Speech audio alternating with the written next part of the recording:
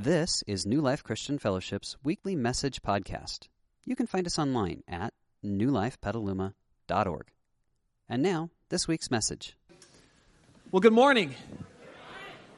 So glad that you're here today.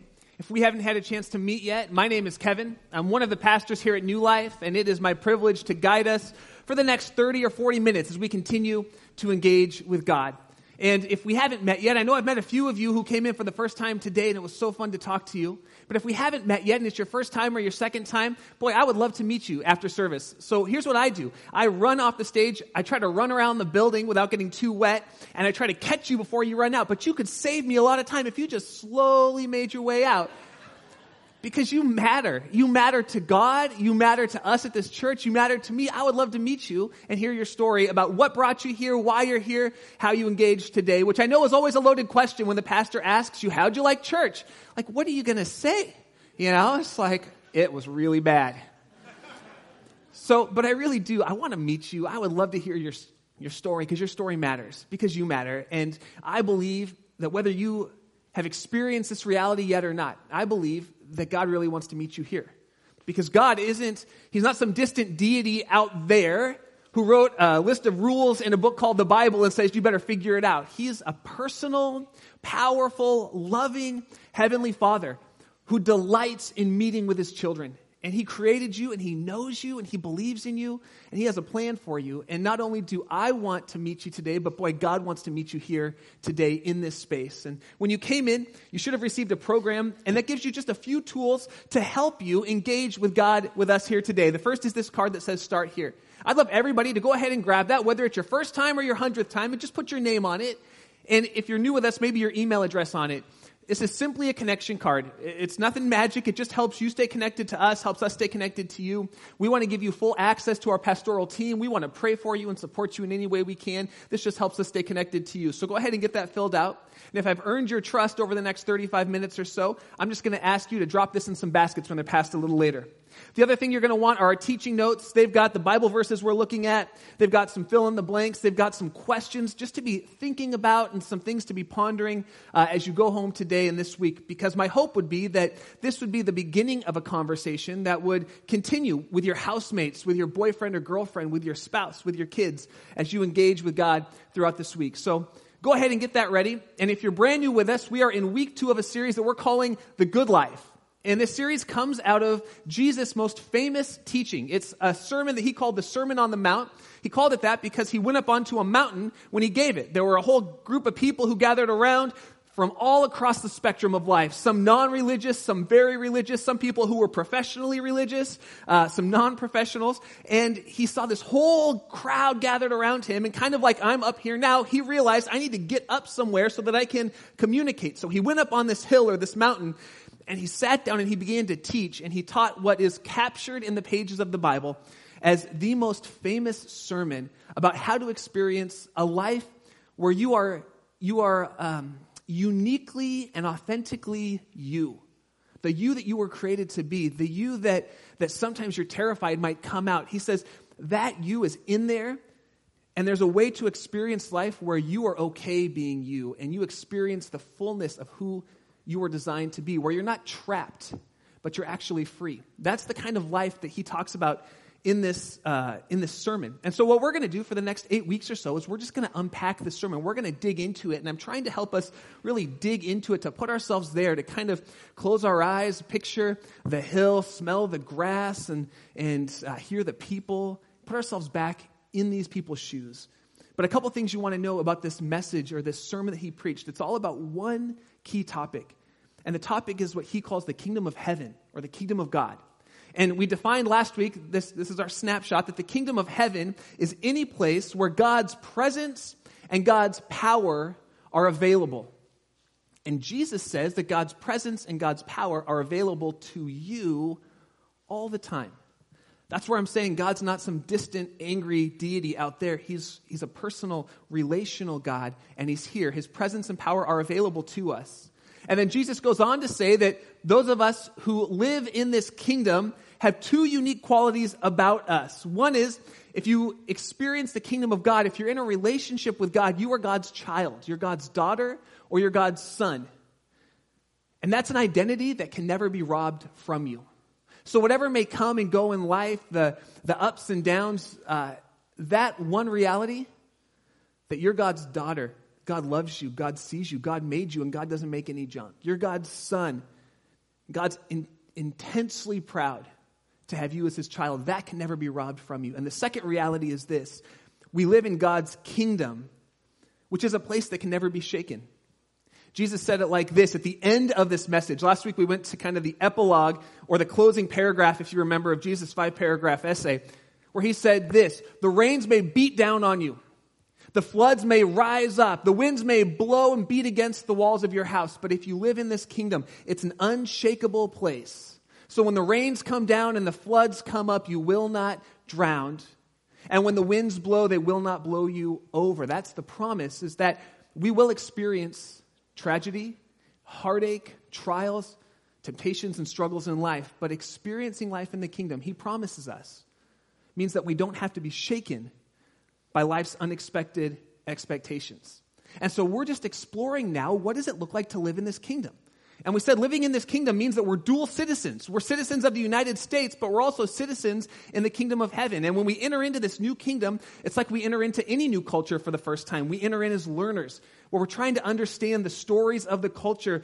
We're trying to understand the uniqueness of it. I told you my story about going to India for the first time and trying to understand a very unique culture. Jesus says entering into the kingdom is not so much about what you do. That's religion. Religion talks all about what we do.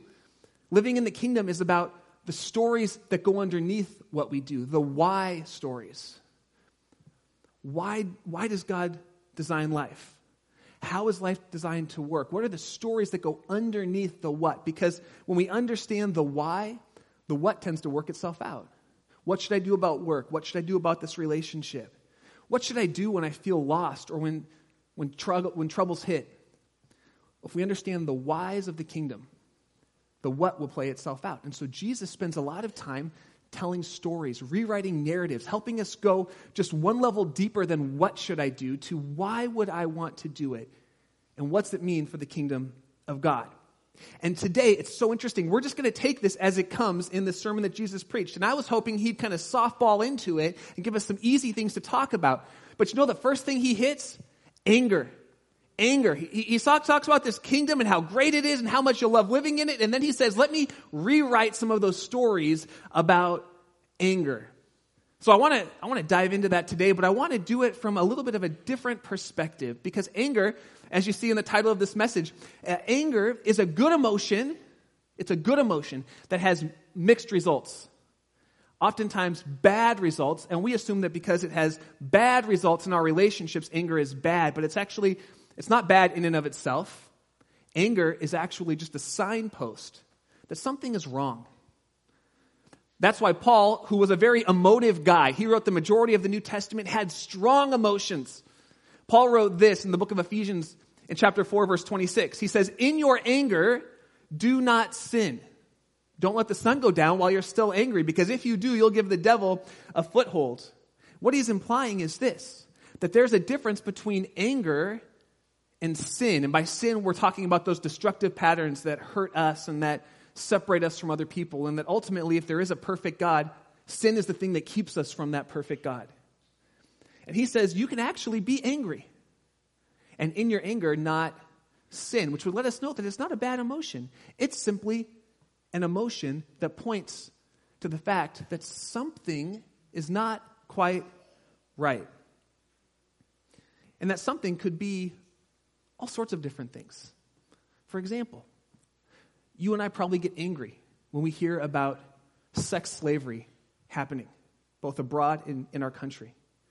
I know that my wife and I were looking at this a lot as the Super Bowl came to town, because the Super Bowl is one of the highest days where sex trafficking happens. And it makes us angry. Why? Because that is an injustice that should never happen. And in that case, anger is a good emotion, pointing us to the fact that this should not be in God's world. So anger can be a good emotion. It might be pointing to injustice, but it could also be pointing to insecurity. Someone points something out and you and I feel angry because they point out something that makes us feel insecure about ourselves. Sometimes we get angry because we feel unloved or unlovable, and it comes out as anger. Have you ever noticed that? And I know this is true for guys, but it might be true for women as well. I don't know for sure because I don't happen to be one. But for guys, here's what we usually say. I'm angry. Why are you angry? Because I'm pissed. Okay, that's the same as angry. That doesn't actually... Why are you that? Because I am, because I'm so mad. What are we saying? We're saying, I have no idea why I'm angry. I'm just angry. There's an emotion that points to something. I could be feeling unloved, unlovable, judged. I could have had a bad day at work, and now I'm angry at home. It's leaking out on you. It could be that my blood sugar is low, and I'm what we like to call hangry, right? I'm hangry. I had a roommate like that in college. He said, don't talk to me until I get some food in my stomach when I get home. And so when he got engaged, his fiance was so smart. She started packing him trail mix and leaving it in his car. She said, eat this before you walk in the door. Because he was hangry all the time. And because anger is a signpost to something, but it could point to 100 different things, because of that reality, it's hard to pin anger down, isn't it? To figure out why I'm actually feeling what I'm feeling. That's why I say it's a mixed emotion. It's a good emotion with some very bad outcomes. Some of my worst regrets, and I don't know about you, but I would guess we're not that different. Some of my worst regrets come from me not knowing why I was angry and just lashing out in my anger. Some of my worst regrets in my marriage, in my parenting, with friendships, in ministry, come from a lack of knowing where that anger is coming from. What's going on in here that's causing me to lash out there? That's why anger, in and of itself, is not bad, and yet it terrifies us. It feels like a sleeping dragon just waiting to come out. So Jesus, he wants to get to the heart of anger. Where does it come from? Why do we have it? And then once we understand the realities of living in the kingdom as relates to anger, he says, and this is how you can deal with it and get the good out of anger while eliminating the bad, the destructive, the hurtful, the sinful anger. And this is what he says. And I'm telling you, Jesus, he doesn't pull any punches. He goes straight to the extreme. Check this out. He says this, you've heard that it's said of the people long ago, you shall not commit murder. Anyone who murders will be subject to judgment. And when he says long ago, he's referring to the Old Testament book of the Bible, some laws, specifically in Exodus chapter 20 and Deuteronomy chapter 5, which doesn't matter unless you want to go look up some old laws, in which case, go ahead and write that down. You'll feel smart for doing it. The context is this. The Israelites had left slavery in Egypt. They were slaves for 400 years. They had left slavery after 400 years, and they were becoming a nation for the first time. And part of becoming a nation meant that they had to learn some civil laws to learn how to act as a nation. It was not unlike our founding fathers had to do with the original 13 colonies. We are now free. We need to figure out how to be a nation. And so they had these civil laws that said things like an eye for an eye, a tooth for a tooth. If you shed blood, your blood should be shed. They were civil laws to make it a civil society. But Jesus knows that laws, while they might prevent us from things like murder, will not actually hit the heart of what's going on in our lives. He says, yeah, you might not commit murder, but if you're trapped with anger that's just bubbling up inside of you, you're ultimately not free. So he goes on to say this, you've heard it said, anyone who commits murder is subject to judgment, verse 22, but I tell you, anyone who's angry with a brother or sister will be subject to judgment. Anyone who says to a brother or sister, raka, which means like empty-headed or you idiot. Hey, idiot. Anyone who says that is liable to the court. Anyone who says you fool. Some of you probably said that to your spouse this morning. Careful. Well, get this. We'll be in danger of the fire of hell. Come on. That seems a little extreme. That word hell is this word Gehenna, which was actually a literal place when Jesus lived. If you go to Jerusalem, you can actually see Gehenna. It's this valley called the Valley of Hinnom. And in the Old Testament, there was this prophet. His name was Jeremiah, and it was the low point of Jewish history. So if you're new to Christianity, the Old Testament tells the story of the Jewish people, this nation that was kind of uniquely God's people, and it walks them through their story of engaging with God. And at a certain point in the Old Testament, they have this prophet, this religious leader named Jeremiah, at a low point in the people's story, where they turned from the God of the Bible. They were worshiping these other gods. One of the gods they worshipped was a metal figure of a person with a cow's head. Its name was Molech. It was the god of the underworld. So if you can imagine, he would sit like this, and he had his hands like this with a human body, and then the head of like a cow with big horns coming out of it. And at this particular point in Jewish history, in this valley, the valley of Hinnom, Gehenna, it's come to be called hell. In this valley, there was this huge statue of Molech with his hands out like this. He was a metal object, and he had bull's horns. And the way they worshipped this god of the underworld was that they would take their infants, and they would heat up the metal body, and they would place their infants in the hands of Molech. And then they had a lever system that would pull the infants into Molech's mouth. And they would sacrifice their children to this god of the underworld in this valley, the valley of Hinnom. And it became known as the place where God's presence and God's power was completely absent. It became known as hell. It broke Jesus' heart what happened in that valley. That's why he sent Jeremiah to tell the people, stop doing this. This is wrong. All human life matters. From conception through death, human life matters. Don't do that anymore. Come Jesus' day, this valley became a trash dump where human excrement would be dropped, where garbage would be left. This was the valley of Hinnom. And Jesus says, do you want to know what hell is like? Hell is like that valley over there. You know that valley on the edge of Jerusalem where the babies were sacrificed? That's full of human excrement and waste. That's what hell is going to be like. We talked last week about the fact that hell is anywhere where God's presence is absent. Just like the kingdom of heaven is anywhere where God's presence and power is present. And then you have to stop and ask yourself the question, why would Jesus say if you call someone a fool, you're liable to go there? That seems a little extreme, doesn't it? Here's what Jesus is saying. He's saying the issue with anger is not just what comes out of our mouth. So we can't fix it by just saying, I'm going to stop exploding at my girlfriend or my boyfriend or my kids or my coworkers or my employees. That won't fix it. He's saying because even if you could stop doing that, if your filters were better than most of ours, if the sieve on your mouth was better, if you have anger in your heart, Jesus says,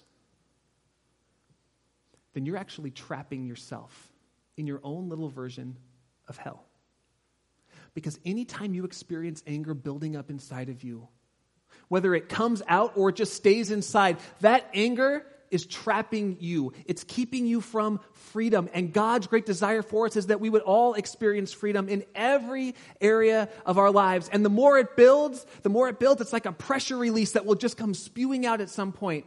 And he says, when you're experiencing that anger internally, in that moment, you are missing the power and presence of God. It's like you're trapping yourself in Gehenna, in your own little hell. And God is like a good father who doesn't want his kids trapped in their own personal hell any longer. So he gets to the heart of the issue. Religion deals with the what. Remember, the what. Don't yell. Don't murder. Don't steal. Don't lie.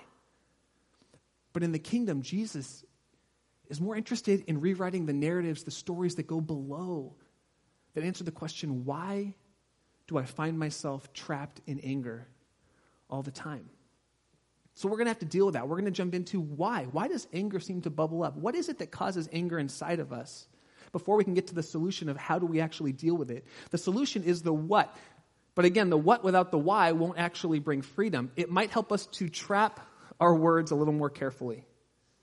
But it will not make us free to experience the life we were created to live. And anger generally bubbles up with two main ingredients. You put these two ingredients into your body, into your life, into your mind, and anger is usually the byproduct. The first ingredient is this: unmet expectations. Anytime we have unmet expectations, anger starts to bubble up. Last week, I was running late to come to work. My little man, Landon, is 5 years old. He had this plastic slinky that he got from preschool. It was like a dollar store toy.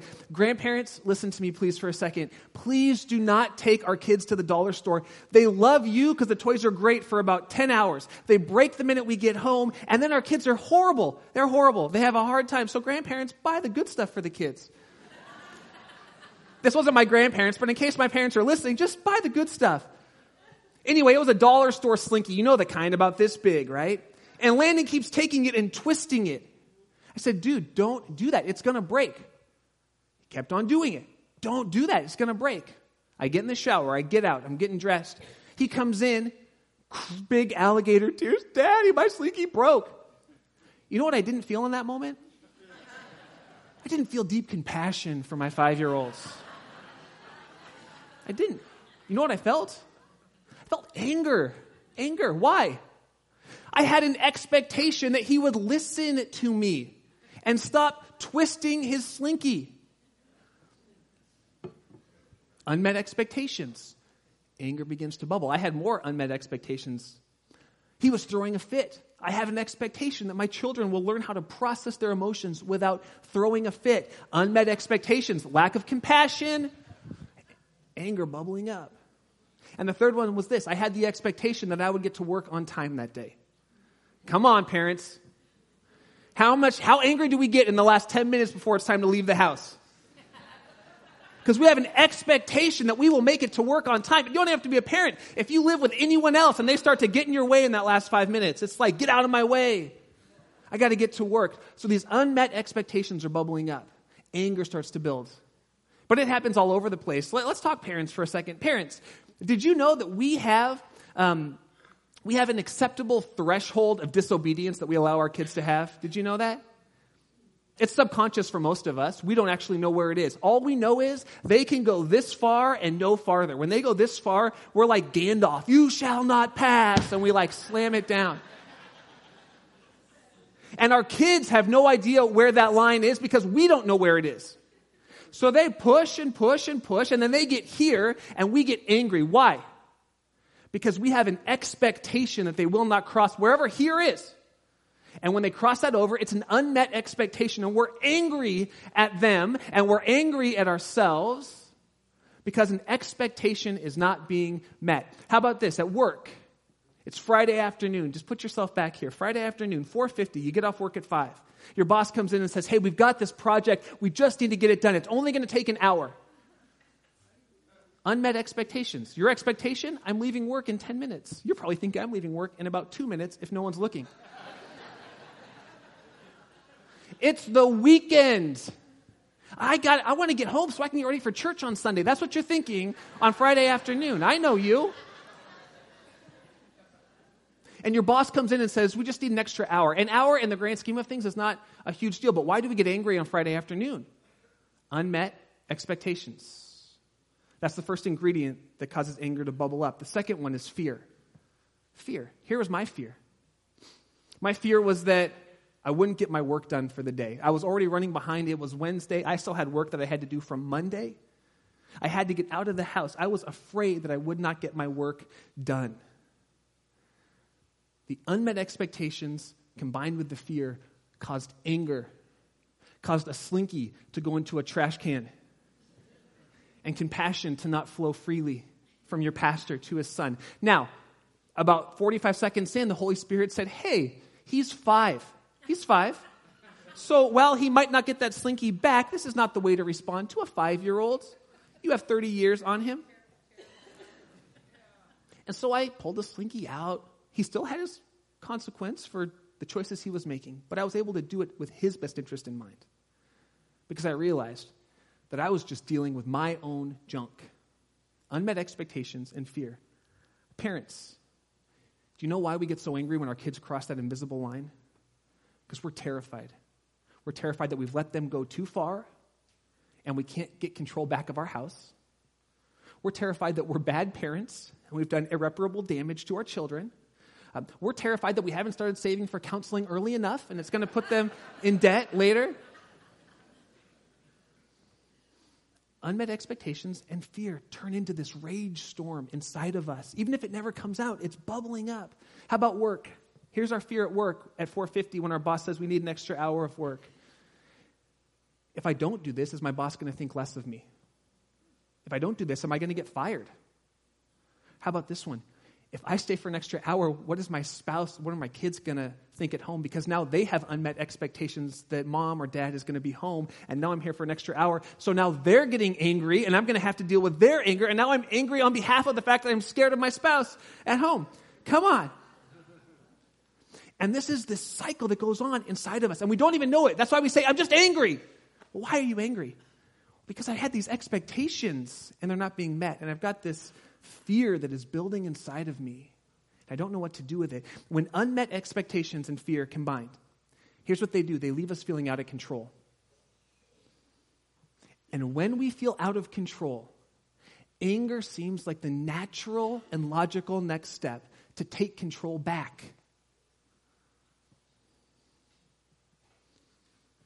That's why when we get angry, we power up. When we get angry, adrenaline starts to course through our bodies. That's why you feel like the Incredible Hulk when you're angry. Because the world tells us certain narratives, certain stories about how to get control. The world says something like this: the only way to get control back is to take control by force. That's how you get control back. You feel out of control, you feel weak, take control back. Get loud, puff up, get big. Get angry. And we've all tried it, haven't we? When we feel out of control, we've tried getting angry. We've tried puffing up. We've tried getting bigger. And it does not lead to freedom, interestingly enough. Personal freedom, because then we're trapped in our own little hell. It doesn't lead to relational freedom, because then we have to go back and apologize to the person that we blew up at later. It usually comes in one of two forms, fight or flight. Fight is that explosion of anger. Flight is the running away, is that I'm just going to shut down, I'm going to close down, but I'm going to hold on to anger inside. And each of these is equally destructive to us.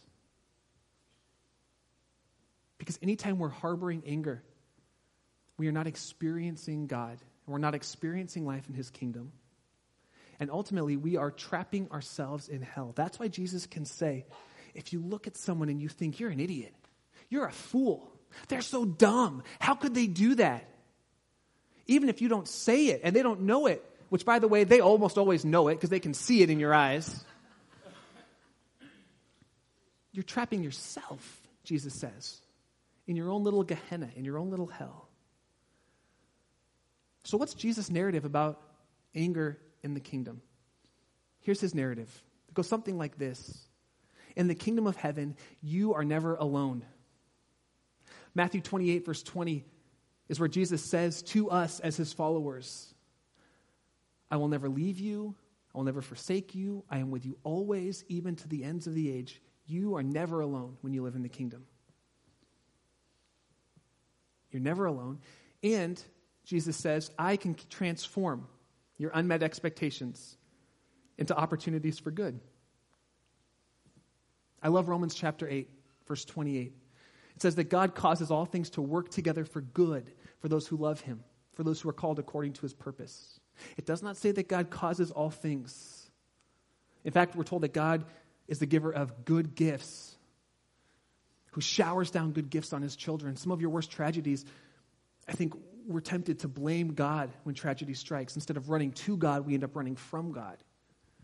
That's not what I'm talking about. That's not what Paul's talking about in Romans. What he says is that God can work all things for good. He can take every unmet expectation, every hurt, every fear, every time you feel out of control, and He can somehow, in God's beautiful, powerful way, weave it back together for something good. That's the kind of work that He can do. We're never alone. And God can take all of our unmet expectations, which causes the fear to bubble up, which causes the anxiety to come, and transform them and turn them into good.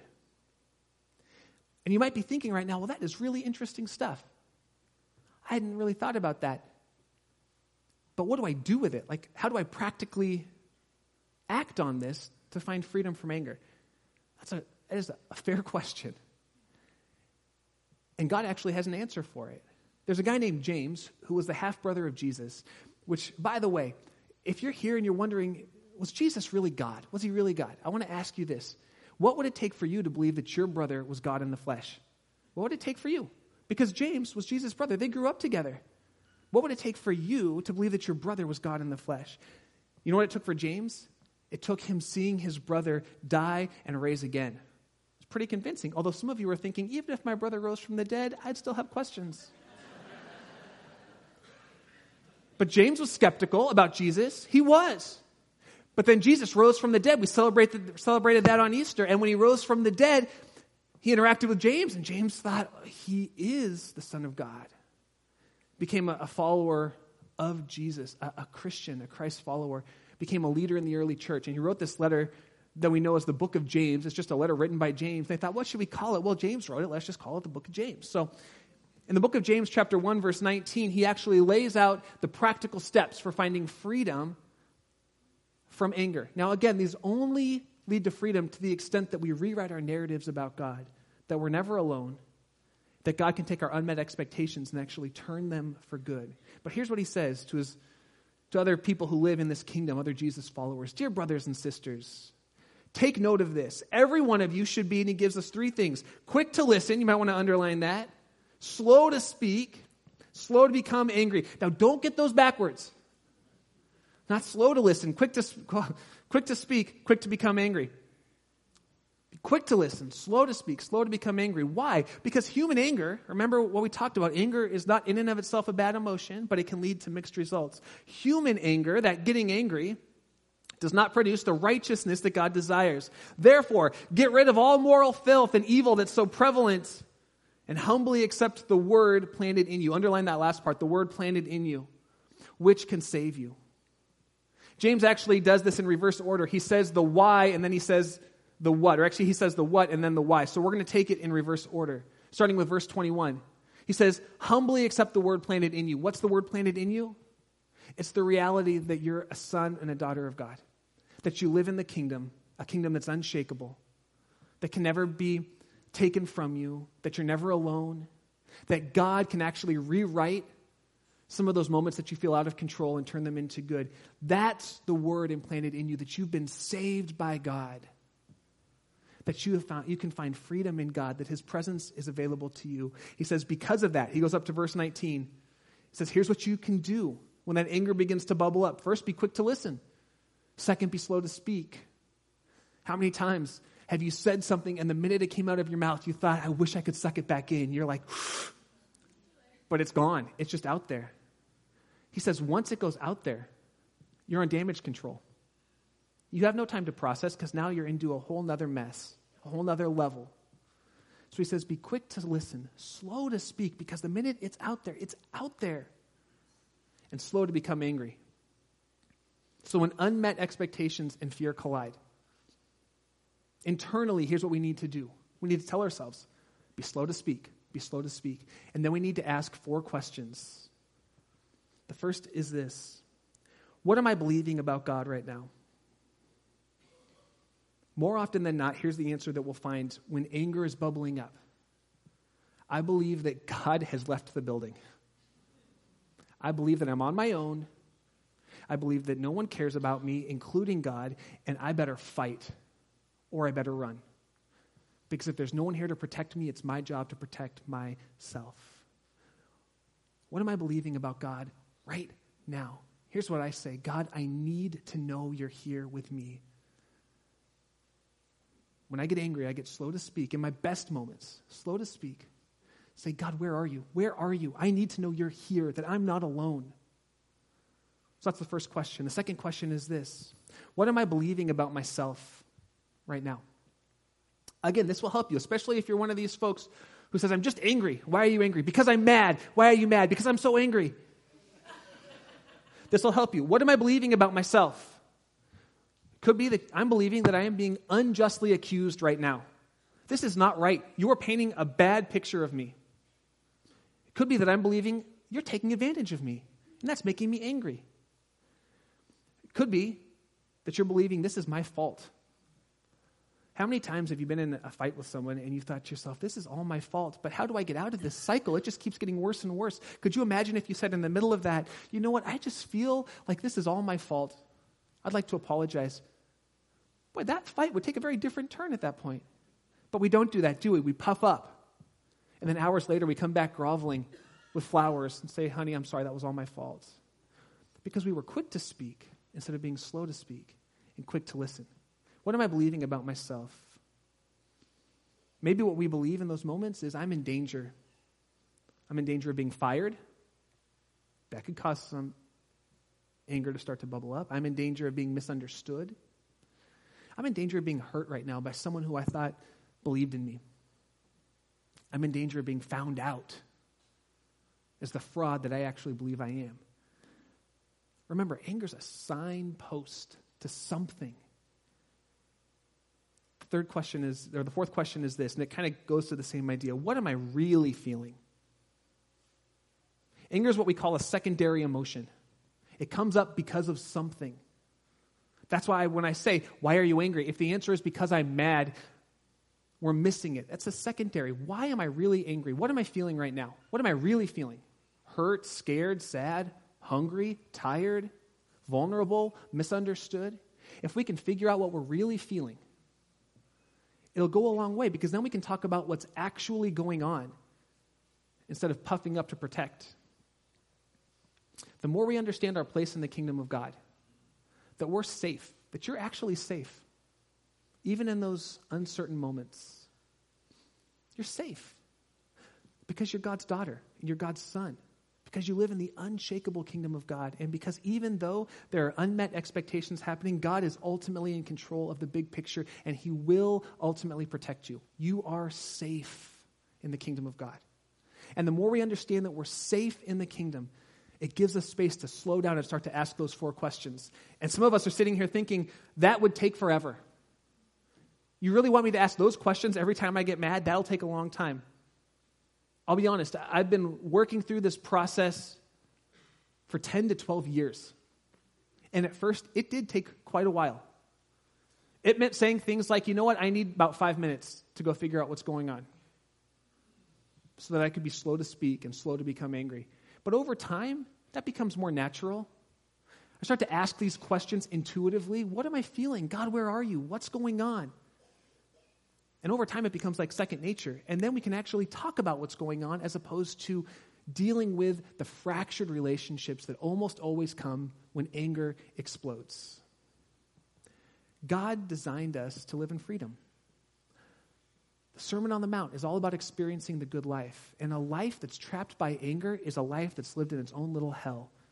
So Jesus says, when anger has you, even if it's just in here, if no one else even knows, when it's in here, you're trapping yourself. And Jesus says, I want you to have freedom. And how do we find freedom? It's found in the kingdom. Knowing that you're God's child. Knowing that you're safe. And that nothing can ultimately shake or rattle the kingdom of God.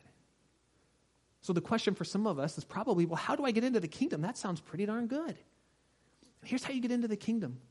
You enter into a relationship with God, a personal relationship with him, where you say, yes, God, I want to be your son. I want to be your daughter. I want to live with you. And in the context of that relationship, God fills us with his Holy Spirit, the Spirit of God living inside of us, which helps us to do this internal work that God desired for us to do. In fact, Jesus says the Holy Spirit leads us to the truth. How am I really feeling? What's going on? The Holy Spirit leads us to truth and then gives us the power to do the truth that he leads us to. And how do we experience that? We enter into a relationship with him. And I'm going to give you a chance to do that, to pray right now, to enter into a personal relationship with God, to experience his forgiveness, his grace, and his power for life in the kingdom. And if you're ready to make that decision, you can repeat this prayer after me. Let's close our eyes and let's pray together. If you're ready to enter into this relationship with God, to live in the kingdom, to start this journey with him, to experience his forgiveness, his love, and his partnership, you can repeat these simple words. Say, Lord Jesus, I believe that you love me and that you gave your life to pay the penalty for my sin. And I want to have a relationship with you. So would you forgive me, God, of my sin? Would you fill me with your Spirit? Would you show me what it looks like to walk in the kingdom of heaven every day from this day forward, even as I pass into eternity. I pray in Jesus' name. Amen. Amen. We hope you enjoyed this week's message. You can find more information about New Life, including contact information, at newlifepetaluma.org. Thanks for listening.